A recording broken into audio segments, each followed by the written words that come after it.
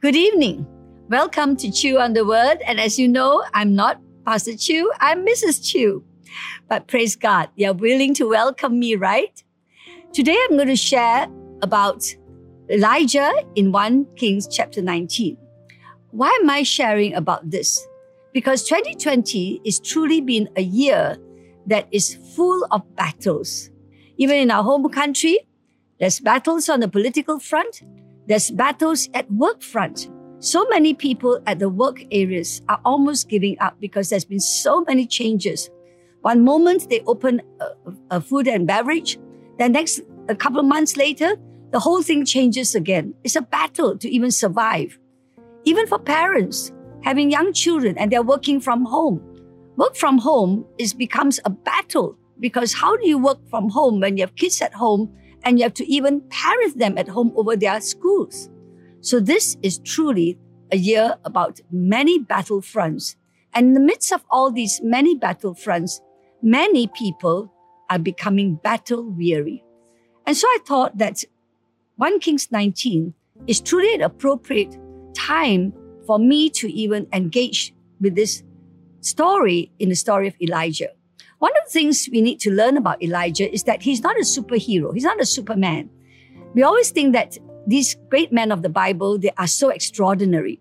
But you know, Elijah is described in the Bible in James chapter 5 as a man just like us. In other words, he, like us, can become battle weary. And so in 1 Kings 19, Elijah has gone through an intense season. And for him, the battles he had to fight started way before 1 Kings 19.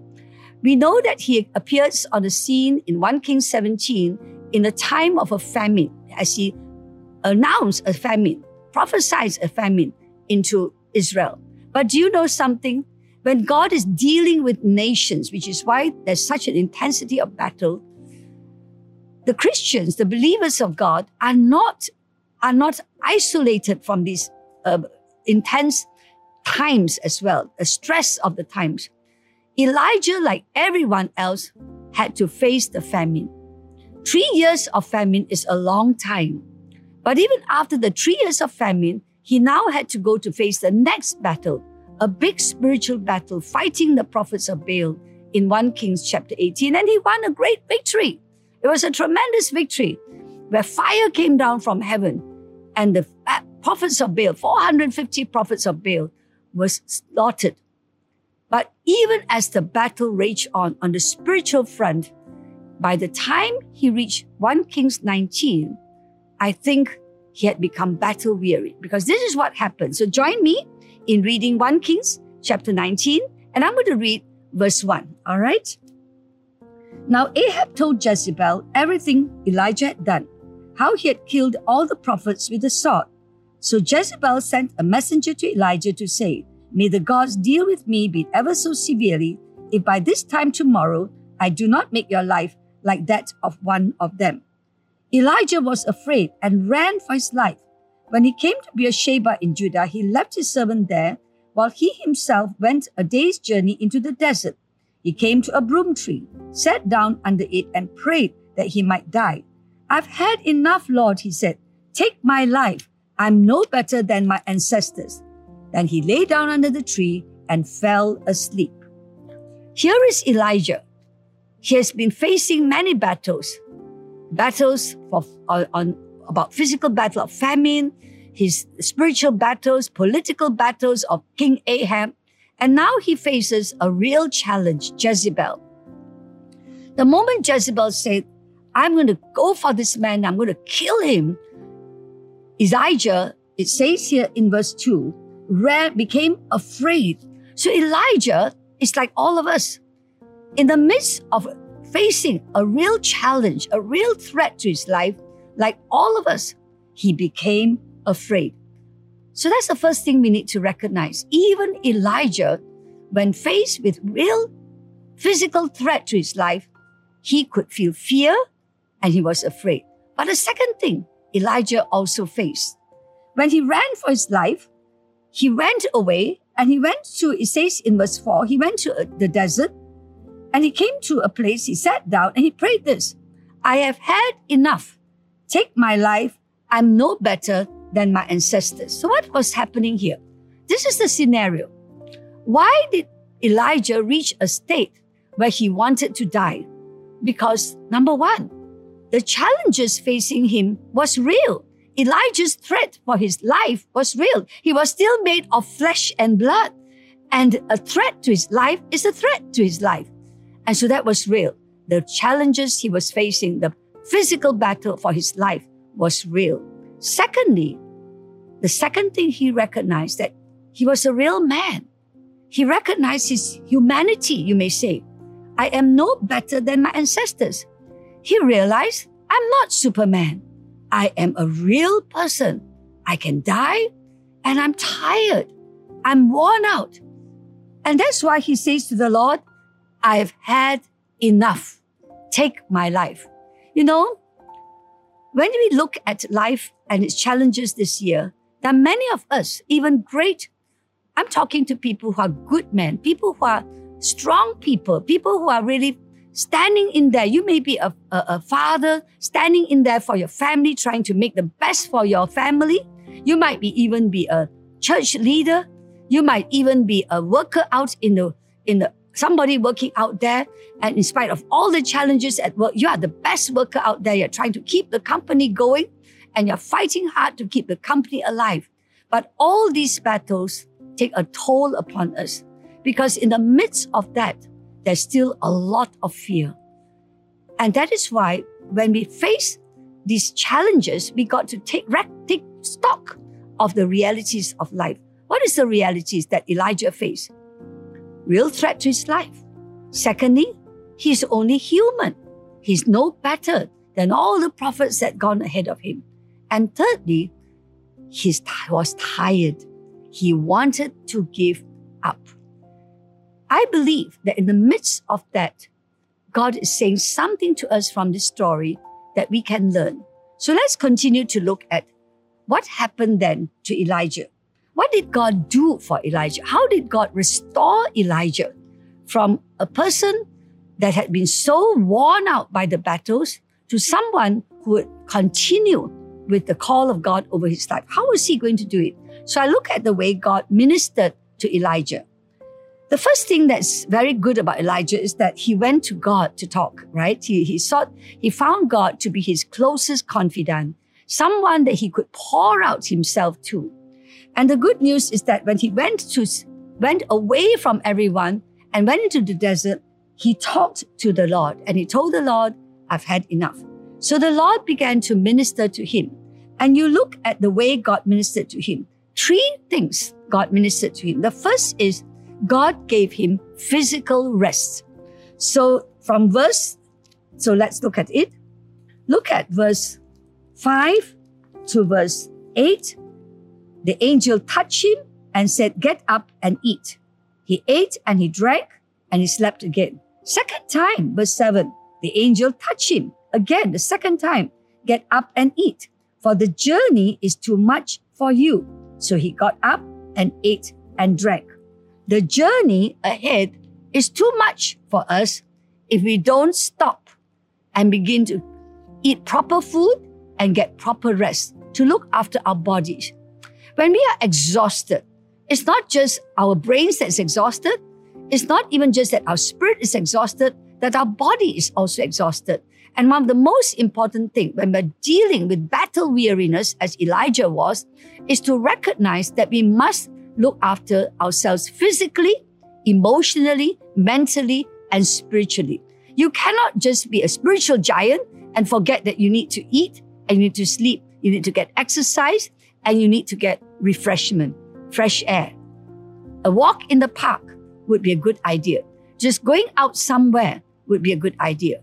So that's one of the first things that God ministered to him. Just food and drink and sleep. But the second thing God did to him is also interesting. So let's continue, shall we? So here we have in verse 9. First of all, Elijah goes to Mount Horeb, the mountain of God. And I love this. Mount Horeb, the mountain of God, is the place of his communion with God. So he went back to something he was familiar with. You know, when we are very tired and very worn down, we need to go back to a place that we can connect with God again. We can connect with our soul again. We can connect with our spirit again. So he went to Mount Horeb, obviously a place where he's used to. And as he went down there and he spent the night there, God spoke to him. And the word of the Lord came to him and says, "What are you doing here, Elijah?" And he replied, "I've been very zealous for the Lord God Almighty. The Israelites have rejected your covenant, broken down your altars, and put your prophets to death with the sword. I am the only one left, and now they're even trying to kill me." Now, this conversation goes on twice, all right? But as you look at this conversation, what was God doing to Elijah? God was speaking to the soul of Elijah. God was speaking to Elijah to help him unravel his mind, unravel his thoughts. God was giving him space to talk, and to talk blatantly, to talk vulnerably, to talk authentically. This is so important. Elijah found in God a safe place, someone safe he could talk to, be authentic with, and be in touch with his real soul.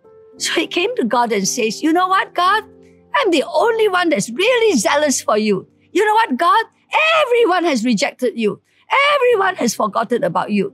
And look at this. I'm the only one left. And even now, they're coming to kill me. That's the fact, God." So he was actually telling God, "God, I'm the only one. You know that. You know that." He was as authentic as he could get. Now, this is very important. It's very important to have authentic conversations. So what was God doing? God was giving him a moment to have an authentic moment with him. And this is what is so important. An authentic communication is an important moment. Talking out how we really feel inside.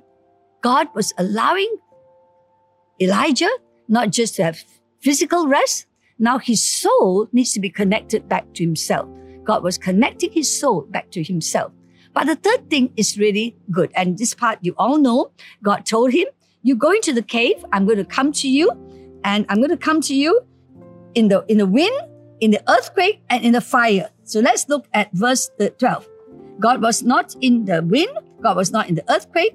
And after the earthquake, there was a fire, but the Lord was not in the fire. But after the fire came a gentle whisper. And when Elijah heard it, he knew it was God. He put his cloak and he stood in the cave. And the voice came to him a second time, "What are you doing here?" Again, he had this authentic conversation with the Lord. One more time. You know, when God speaks to us, it's a still small voice. Actually, to me, it indicates that when God spoke to Elijah, it was not to overwhelm him. It was to give him an opportunity to unravel himself. He was speaking to him in the quietness of his soul, enabling him to unravel himself a second time. This is so profound, but I'm going to come back to it in a while. Let me just complete what God did to Elijah. So look at what God did to Elijah. How did God minister to Elijah? God ministered to Elijah by giving Elijah physical rest. Food, sleep, and rest. Sleep, food, and drink is physical rest. Then God ministers to Elijah by allowing him to talk, not overwhelming him with so much happenings, earthquake, wind, eruptions, fire, not all that thundery and lightning stuff, but just a still small voice. God ministered to him by listening to him, drawing out from him and his soul a time when he can connect with his own soul. That's how God ministered to him. The third thing God ministered to him is now found in verse 15 to verse 18. So the Lord said to him, "Go back the way you came, go back to the desert of Damascus, go back there, anoint Hazael, king over Aram, anoint Jehu, son of Nimshi." Verse 16 is important. "Anoint Jehu, son of Nimshi, Elisha, to succeed you, and And verse 18, and I have reserved 7,000 in Israel, all whose knees have not bowed down to Baal and whose mouths have not kissed him. Now, let me just put this in perspective, all right? Don't look about the complication in between. In between verse 15 to verse 18, God was basically ministering to Elijah's perspective, telling Elijah something. Even as he had spoken, now that he was refreshed, he had more physical energy, and his soul felt was being, as God drew out from him what he was struggling with deep inside him, God could now talk to him. After listening to him, only then God shared with him a big perspective. What was the big perspective? The first thing was this: he was not alone. He was not the only one left. There were 7,000 other people like him who had not bowed down their feet to Baal. He was not the only courageous man serving God. He was not the only one holding down the fort. He was not the only one carrying the burdens. The second thing God told him is that God was giving him companions, other people who would finish the job for him. He was not the only person that would be carrying this burden, not the only person that would finish the job. Jehu would finish the job. A king called Hazael would finish the job. But God gave him, above all, Elisha. Elisha would become a great companion to Elijah. Now, what does God teach me in the midst of all this? Let me just share with you. What is the application to the story of Elijah who went through battle fatigue? The answer to our battle fatigue lies in 3 words. The first word is care. God cares that we need to care for our own bodies, care for our minds, care for our families, care for ourselves. So the first word is care. In the midst of battle fatigues, in the midst of being the only person, you feel like the only person out there in the workplace, really maintaining that working world, trying to do your best when every one of your colleagues are falling apart. If you feel you are the only one in the family, managing all the pressures in the family. Even for us in church, we might feel like, wow, our church is the only one that's carrying this burden of fighting COVID, praying, building the prayer wall. We might find we are the only pastor that is understanding what's happening. In the midst of all that, and we feel weary and worn down by all the constant changes, by all the political dramas, by all the spiritual forces, even as we bear that burden, do not forget, the first thing is this: we must care for our own bodies. Sleep and rest. The second thing we must also realize is that we must have a place of communion. We must connect to someone. The best person to connect with, if you're used to it, is of course the Lord. For those of us who have spent lots of time connecting to God, who in our whole life, God has become our best friend, is truly a wonderful thing. I must confess that the place of my deepest communion is still with the Lord, because for me, I've grown used to Him, that He never judges me, He never finds fault with me, but is truly deeply concerned about my life. So if you are so fortunate as that, do return to the place of communion with the Lord. But if you don't have that, it is so important that the second C is that you must connect with a friend. What type of friend? A friend who will listen to you. And not just listen for listening's sake, but as they listen, they're interested in your inner struggles that you're going through. They're interested to hear you share how frustrated you are. They're interested, and they will not judge you when you say, you know what? I'm the only one left. Every one of you are useless. They are not going to judge you. You must find a place like that. You know, I want to encourage you to believe that there are people who are willing to hear you out. In fact, do you know something? Our whole Leaders Advance is encouraging us not just to function and to serve, but to find friendship where we can have authentic sharing, where nobody will judge each other and nobody will also offer great opinions or great advice. Just a place to someone to hear us out. God heard Elisha out. I don't know how long that conversation meant. I mean, in the Bible, it's only a few verses. It could have been days. It could have been days where God just sat there and listened to Elijah. Sorry, it's Elijah, not Elisha. God listened to Elijah. So the second thing we must do to combat the weariness of our soul, the weariness of our times, the weariness of these battles. The first is to care for our bodies. The second is to connect with someone who will now be a good listener, who will not judge us, who will not find fault with us, or even give us great advice. Just someone who would listen to us. And may we become also someone's friend who can, if you have a friend who is going through that, just listen, and let the person be authentic. But the third thing is also important. God is saying to you and to me, I have companions reserved to help you. We cannot do this great job alone. Do you know? Changes are coming into the world that will require us to believe that there are more people who are willing to join us in this battle than we realize. And that is why I believe it's a season we need to stay connected with others in the church or even in your own friendships, because God is going to give us a network of friends, a network of companions. So in summary, if you are going through battle weariness because of the whole of the way this year has been, or you know someone who feels absolutely worn out by this year, go to that person and share with him, hey, have you taken a break? Have you eaten enough? Have you had fresh air? Have you gone for exercise? Care for your body.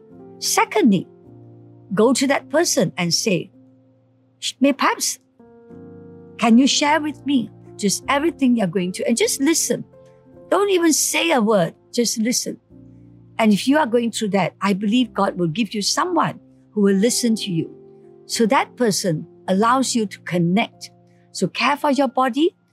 Connect with someone who can allow you to share authentically so that you can vent out, you can be authentic.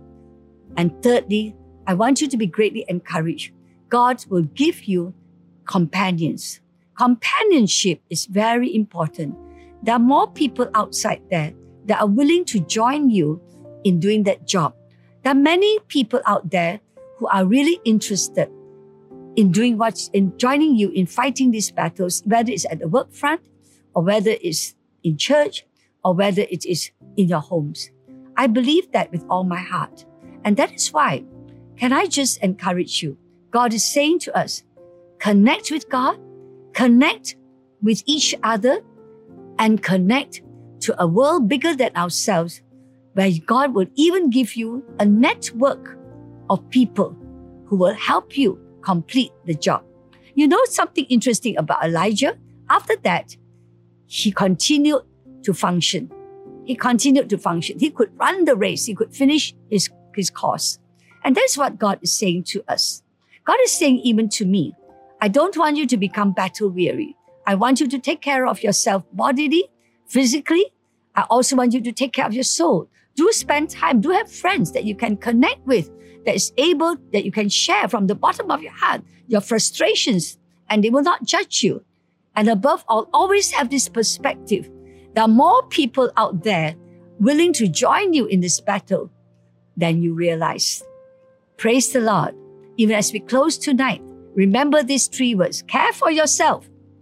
Connect with other people to whom you can share what you have gone through. And remember this, God has given you companions. Amen? And of course, don't forget, commune with the Lord. Amen? Commune with the Lord. He knows what you're going through. So let's close with a word of prayer. Heavenly Father, today you have said to us that Elijah was a man just like us, battle weary.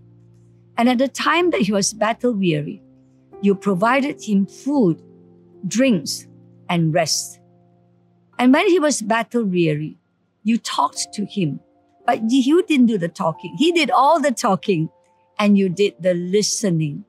And Lord, at the end of it, you gave him friends, other companions who would join him in his battle against darkness and evil.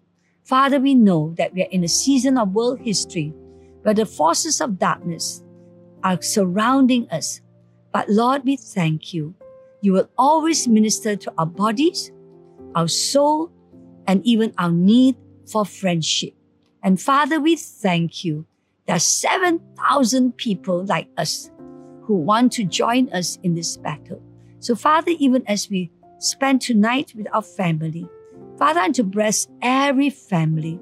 Father, I bless every person that's gathered together, even perhaps in cell groups, even perhaps in small group friendship groups, to hear tonight's Chew on the Word.